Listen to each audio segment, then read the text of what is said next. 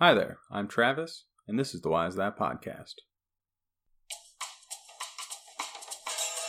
Punctuation is the new sensation. Nor, again, do I now miss the bodily strength of a young man any more than as a young man I missed the strength of a bull or an elephant. You should use what you have, and whatever you may chance to be doing, do it with all your might. This quote comes from Cicero's essay on old age. It is often paraphrased for Twitter or fridge magnets as, whatever you do, do with all your might. My English translation comes from the Delphi Complete Works of Cicero. The interesting thing about the translation that you may or may not have heard are the little things included that assist the reader in deciphering the text on its first read-through. Things like commas and periods that may have been heard in my pauses, or spaces between the words and lowercase letters so that I was not stumbling over the words attempting to decipher a big chunk of text. These are things that I feel safe saying are things we all expect and take for granted every time we pick up a book or perform a Google search. However, that was not always the case. The Colosseum of Rome is one of the most famous surviving structures from the ancient world. Built during the reigns of the Flavian emperors of Rome in the 70s CE, the Colosseum was built with an inscription to help sing the praises of the Roman Empire. The inscription appears on a large slab, and I have included a picture of it on today's episode page at whyisthatpodcast.blogspot.com, or you can just perform a Google image search, Colosseum inscription, and that should bring it up. At first glance, the inscription is probably not very helpful to you as it is in Latin, but as both the Latin and our modern English alphabets are descendants of the Phoenician alphabet, a closer look can reveal a few details. First, you will notice that the person tasked with inscribing the slab must have had his caps lock on, as each letter is in uppercase. Second, you will notice that there are no spaces in between the words, and the words instead all run together. And third, you will notice that there is a distinct lack of punctuation. Lowercase letters, word spacing, and punctuation were not unknown to the Romans, but they were largely unused and nowhere near the codified system we use today. Today's episode of the Why Is That podcast is going to explore the development of these three keystones of our modern writing systems and ask why our writing and grammar developed the way that it did. In the ancient world, writing was viewed as a way to capture the spoken word. There are a lot of theories about how language developed, and scholars have argued about it with no consensus for hundreds of years. Our best guess seems to be that language developed somewhere around 60,000 to 100,000 years ago, but that discounts primitive communication systems that may have existed as far back as 2.3 million years ago. One difficulty of the spoken word is that it can be easily forgotten. Thus far in this episode, I have spoken approximately 538 words. How many do you remember? Probably not all of them, since I don't remember all of them, and I am the one who said them. Luckily, I have a written script I can refer back to in case it is necessary.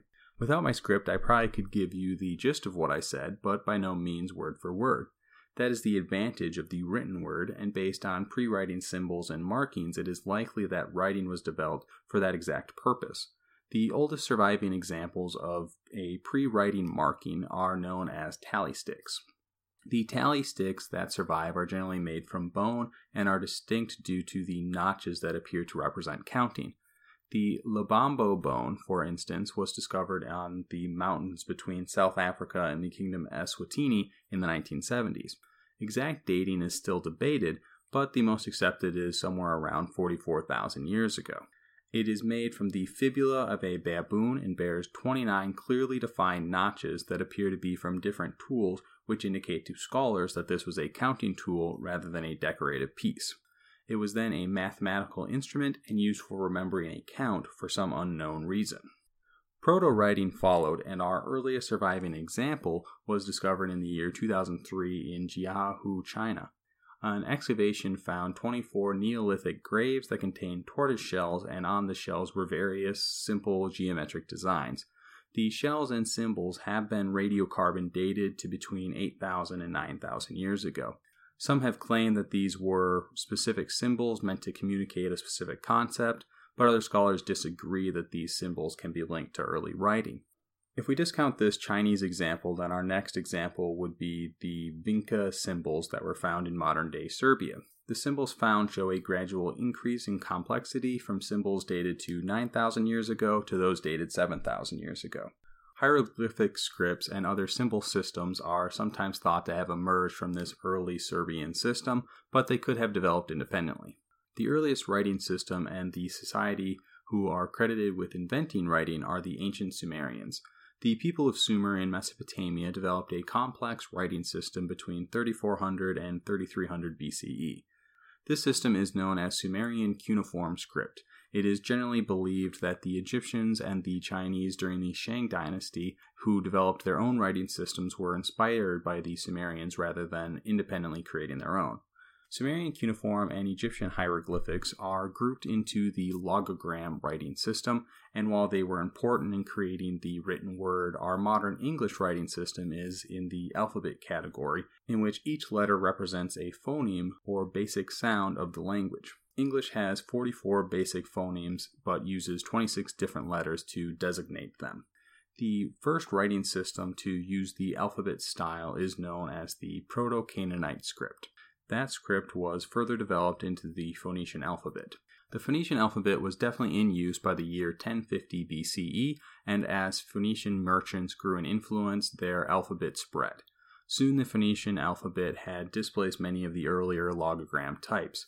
The Greeks used it as the basis for their new written language, as did the early Italians use it for the basis of the Old Italic alphabet. It would be these two alphabets that would establish the Latin alphabet and, by extension, form the basis of our modern English alphabet. During the Hellenistic period, Greek culture spread through the conquest of Alexander the Great, and with them the Greeks brought their language and alphabet. You remember from episode 3 that the city of Byzantium was a Greek city-state founded in the year 657 BCE. In the year 257 BCE, a man named Aristophanes of Byzantium was born in, as you might expect, Byzantium. Aristophanes grew to be one of the foremost scholars of his era after he moved to the city of Alexandria, and at the age of 60 he even succeeded to the prestigious position of head librarian of the Library of Alexandria. Among his many contributions, the one that impacts our story today is his contribution to the invention of one of the first forms of punctuation. The Greek writing system used what we call in scriptura continua. Scriptura continua is a style of writing without marks, spaces, or punctuation. This writing style was very difficult to read, but as luck would have it, only the elites and the elite slaves could read, so it was actually a mark of prestige to be able to read these difficult texts. Aristophanes had the bright idea to make it a little easier by adding small marks at the end of sentences or for other pauses. Aristophanes created 3 marks placed at different heights within the text. The marks basically were the stand-ins for the modern-day commas, colons, and periods. In Rome, writing was used in some ways similar to the way we use it today. For instance, back in episode 8, we discussed the birthday invitations found in Roman Britain, and the quote at the beginning of today's episode was Cicero writing on old age in letter form with an intent for wider distribution. There are even famous authors and poets like Martial who got screwed out of heaps of money by large publishing companies. The biggest difference, though, was that the written word was viewed as a record of the spoken word, rather than being an independent communication device. Texts were meant to be read aloud. Even personal letters were often dictated to slaves and then read out loud by different slaves to the recipient. The Romans would have known of the punctuation breakthrough of Aristophanes, and 1st century BCE Romans were known to experiment with ways to make reading easier.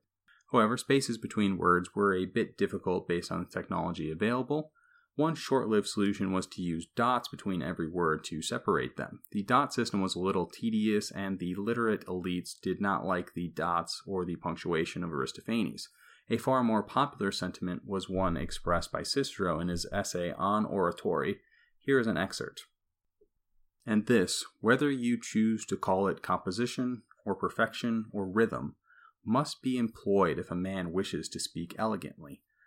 Not only that the discourse may not run on interminably like a river, but that it may come to a stop as it ought, not because the speaker wants to take a breath, or because the copyist puts down a stop, but because it is compelled to do so by the restrictions of rhythm, and also because a compact style has much greater force than a loose one. Cicero is saying that it was a virtue of the elegant to be able to correctly decipher the difficult text and learn how to read it aloud. Cicero would sit and memorize the great speeches of the orators who came before him by reading them over and over again until he inherently knew where to add his dramatic pauses or the best places to take a breath. This took practice, and using a text with punctuation gave preconceived notions for how the speech was supposed to be. In a way, the punctuation and spacings cheapened a text because it took away from the reader's ability to interpret. Cicero was not alone in his feelings, and it was sentiment like this that forced most punctuations and attempts at markings out of the Latin script.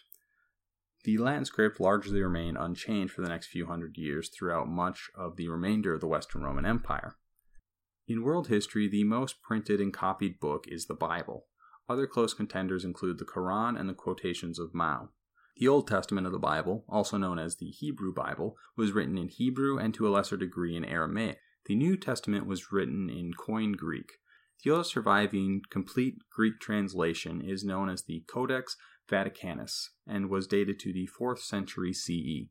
Portions of the Bible has been translated into over 3,300 different languages, including the fictional Klingon language. Today's episode is going to focus largely on one translation that is known as the Vulgate.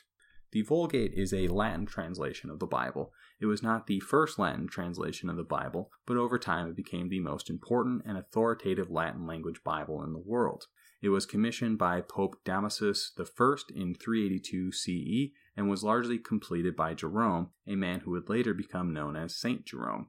Jerome was a biblical scholar, and his chronicle also makes him an important historian. His status as a priest, confessor, and his theological works made him the obvious candidate to perform the translation. Although St. Jerome was not responsible for translating every book in the Vulgate Bible, he was the most important. Latin was the language of the Western Roman Empire and its early European successor states. The importance of Latin and the relative unimportance of Greek in Western Europe after the so-called fall of the Western Roman Empire helped to make the Vulgate the most important biblical translation to the Western Church. Over time, Latin established itself as the official language of the Catholic Church, and if you go to a Roman Catholic Church service today, you will still hear Latin readings. Latin was the language of Italy even before the rise of the Romans, and its written form developed from the spoken form of what we call Classical Latin. Once the system of written Classical Latin was established, it remained fairly static until the year 800. The spoken form, however, evolved over time and in some ways did not reflect the written form. A modern example could be seen in the English language if you compare the academic writing of professors from the University of Oxford in England, Harvard University in Massachusetts, and Emory University in Georgia. The written language of each would be fairly consistent despite a few differences with the letter U. If you talk to those same professors, granted they are locals, then it is likely that you would be able to pick out each of them based on their distinctive English, New England, and Southern accents. The difference between these three modern-day accents seems fairly small to us, but 300 years ago, the occupants of all three of these regions would have had the same English accents. We just call the local variants accents, but those same types of variations occurred throughout the Roman Empire, and this gave rise to what scholars call Vulgar Latin. Vulgar Latin is basically the differences between everyday Latin of the various peoples of the empire versus that of the more systematized written Classical Latin. After the fall of the Western Roman Empire and the East changed to Greek, there was no longer a centralizing form of Latin, and slowly but surely the different regions of the former Western Roman Empire developed from Vulgar Latin to the early stages of the Romance languages that today make up Spanish, Portuguese, French, Italian, Romanian, and a few less widespread varieties. In the year 410, the British Isles separated from the Roman Empire and in some ways lost contact with the European continent at large. For the next few hundred years, the island and its traditions developed independently. For the next couple hundred years, the island and its traditions developed somewhat independently from the continent. Latin largely died out in Britain and was replaced by Old English. Small outposts of Christianity survived in Britain after 410, but for much of the island, Christianity was reintroduced through the missions of Pope Gregory the Great under Augustine of Canterbury. This mission lasted from approximately 596 to 653, then is important because the missionaries who spread the good news also spread the Vulgate. In the 600s, the religious scholars of the modern-day regions of France, Spain, and Italy generally all thought that they were still speaking Latin. They did not realize how far the languages had diverged from region to region. The English and Irish scholars who emerged in the century that followed, however, all spoke Old English or Gaelic and were more careful when learning Latin. Charles Martel helped to establish the Carolingian dynasty in Francia in 718, but the dynasty did not have the official title of king until 751 when Charles's son Pepin the Short was crowned. This new dynasty became the power in Western Europe and allowed for a connection between far-off regions to be easier than they had been in 300 years. This connection showed the stark differences between the Latin of the 700s and Classical Latin. By itself, the difference is no big deal, but the distinction became important as priests from different regions were reading the Latin text of the Bible differently due to the different vulgarities of the Latin tongue. This could result in a verse of the Bible having different meanings depending on who read it. The Bible being the Word of God made this intolerable. After all, it could be the difference between an eternity suffering in hell or an afterlife in heaven. When Pepin the Short died, he was succeeded by his son Charlemagne. Charlemagne would grow the kingdom of the Franks into the Carolingian Empire that encompassed areas of modern-day France, Germany, and Italy. Charlemagne has even been lauded as the father of Europe based on his huge influence. His leadership and cultivation of the best and brightest also led to a period of time known as the Carolingian Renaissance due to its increase in the production of writing, the arts, architecture, law, and scriptural study. Charlemagne was an eminently capable man, but he also knew he was not the best man for every single job, and it was his power of delegation and his ability to recognize talent that led to so much success. One of the topics nearest and dearest to his heart was the literacy of the clergy and creating a more coherent liturgy. In order to do this, he recruited the best Italian and then British church scholars, as they were the best in the world. His top find and number one advisor in cases of liturgy was an English scholar named Alcuin. Alcuin was a scholar, clergyman, poet, and teacher from Northumbria, and after he accepted Charlemagne's invitation to court, Alcuin became the main architect of the Carolingian Renaissance. Alcuin was appointed as the master of the palace school of Charlemagne in the year 782 and would serve as an important member of the court until 796 when he left to become abbot of Tours, a post he served in until his death in 804. In his role, he tutored Charlemagne, his sons, and many other prominent court officials. He also oversaw the abbey school. Alcuin helped turn the abbey school into a model of excellence, and one of the school's most important jobs was the copying of manuscripts. Copying manuscripts had long been the job of abbeys, but Alcuin and his fellow Anglo-Saxons at Charlemagne's court developed a new type of calligraphy to help with readability, along with more structured rules about grammar and punctuation.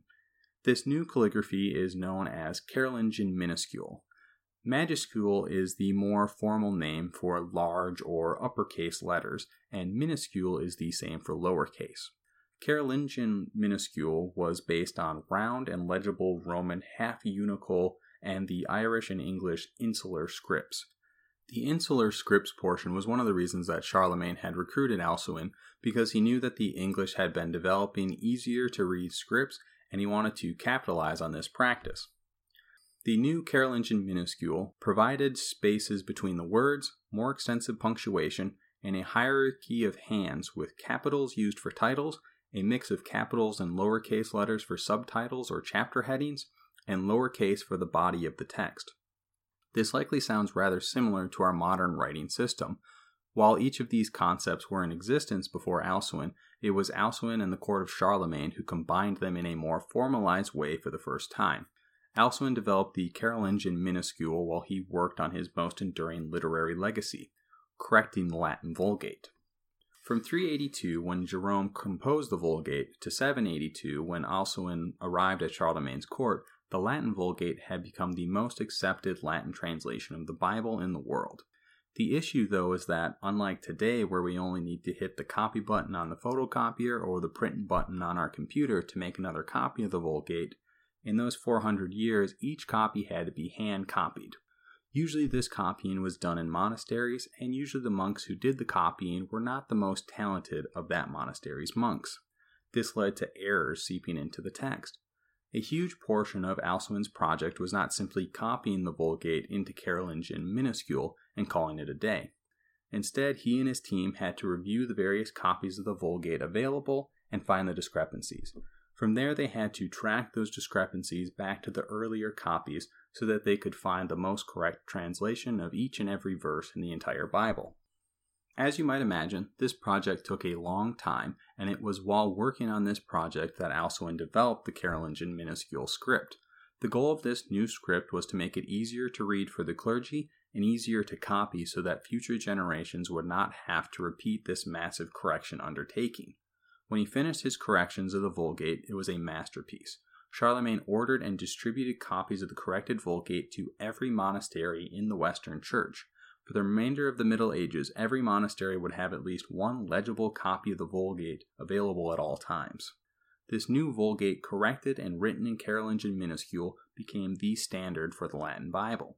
With the newly corrected Bible, pastors would be able to base their teaching and preaching on what the Bible actually said.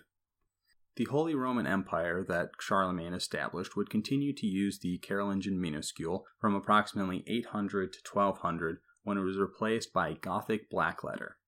Before we leave Alcuin, I should mention that he is also credited with creating the very first question mark. Before Alcuin, it was just assumed that the reader would recognize a question based on the wording of the sentence, but Alcuin realized that when you assume, you make an ass out of you and me. So he decided to rectify this situation by creating a legible signal to alert the reader of that question. His question mark does not resemble our modern question mark, but this is where that piece of punctuation originated. In the 400 years that Carolingian minuscule was used, the main books produced and copied in this time were of a religious nature. The reason that blackletter overtook Carolingian minuscule is that in the 12th century more and more people in Europe became literate and had interests in more than just religion. Carolingian minuscule was brilliant and easy to read, but it took a very long time to copy. Blackletter was easier, quicker, and the letters were smaller, so it took up less space in a manuscript, which all helped lower costs.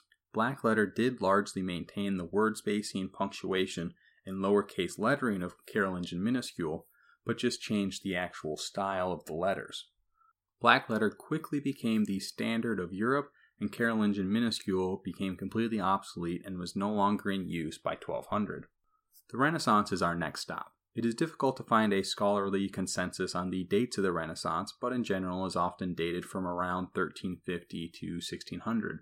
The Renaissance is the so-called bridge from the medieval to the modern, and generally credits many of its breakthroughs to the rediscovery of Roman humanities and Greek philosophy. It was during the Renaissance that the Middle Ages got termed the Middle Ages, as the people of the Renaissance looked down on their predecessors who lived in filth after the fall of the superior Roman Empire and the rise of this new age of Renaissance thinkers. The Renaissance is marked by remarkable art and thought. This is especially true for the literary community. Literary giants of the Renaissance include the likes of Dante Alighieri, William Shakespeare, Erasmus, and many others. These giants helped shape the literary customs and many tropes that still exist to this day.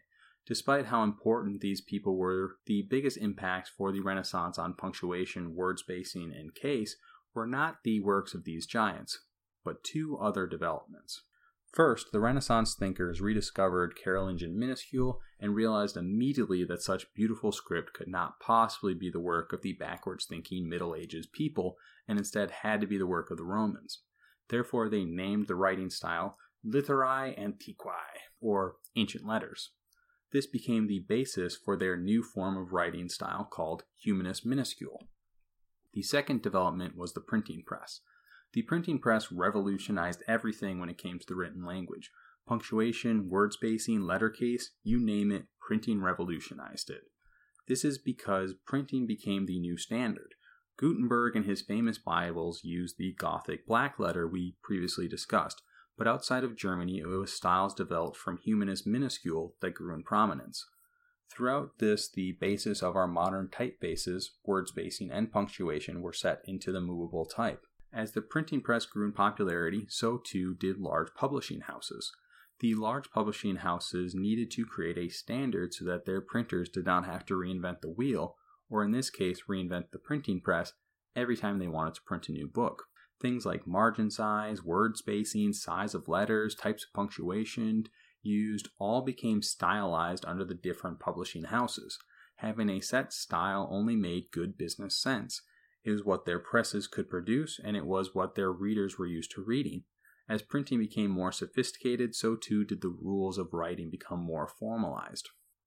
Essentially, a writing style that dictates punctuation and everything else that makes writing writing is all built around the concept of making it easier to read and easier to print. In summary, then, we have the development of language taking place from 2.3 million years ago to 60,000 years ago. From there, we have the slow development of writing as the physical representation of that language, culminating with Sumerian cuneiform somewhere around 3100 BCE. Other writing systems followed, with the Phoenician alphabet appearing around 1050 BCE. This alphabet was the basis of the Greek and Latin alphabets that would also be adapted to our modern English alphabet. The Greeks and Romans wrote in scriptura continua, with no word spacing or punctuation, and based on the writings of people like Cicero, they liked it that way. Nevertheless, punctuation and experiments to make reading easier were performed throughout the years. The experiments were formalized in the Carolingian minuscule system that was distributed throughout Europe with the Vulgate Latin Bible. A system of punctuation and word spacing was then accepted to make the reading of Latin easier so that priests were able to recite the Bible correctly. This system then spread to general writing, and the system of word spacing and punctuation never fell out of use again, but the exact system continued to develop. The printing press and its need for a set writing system to make the most use of it dictated that a formalized system be put in place.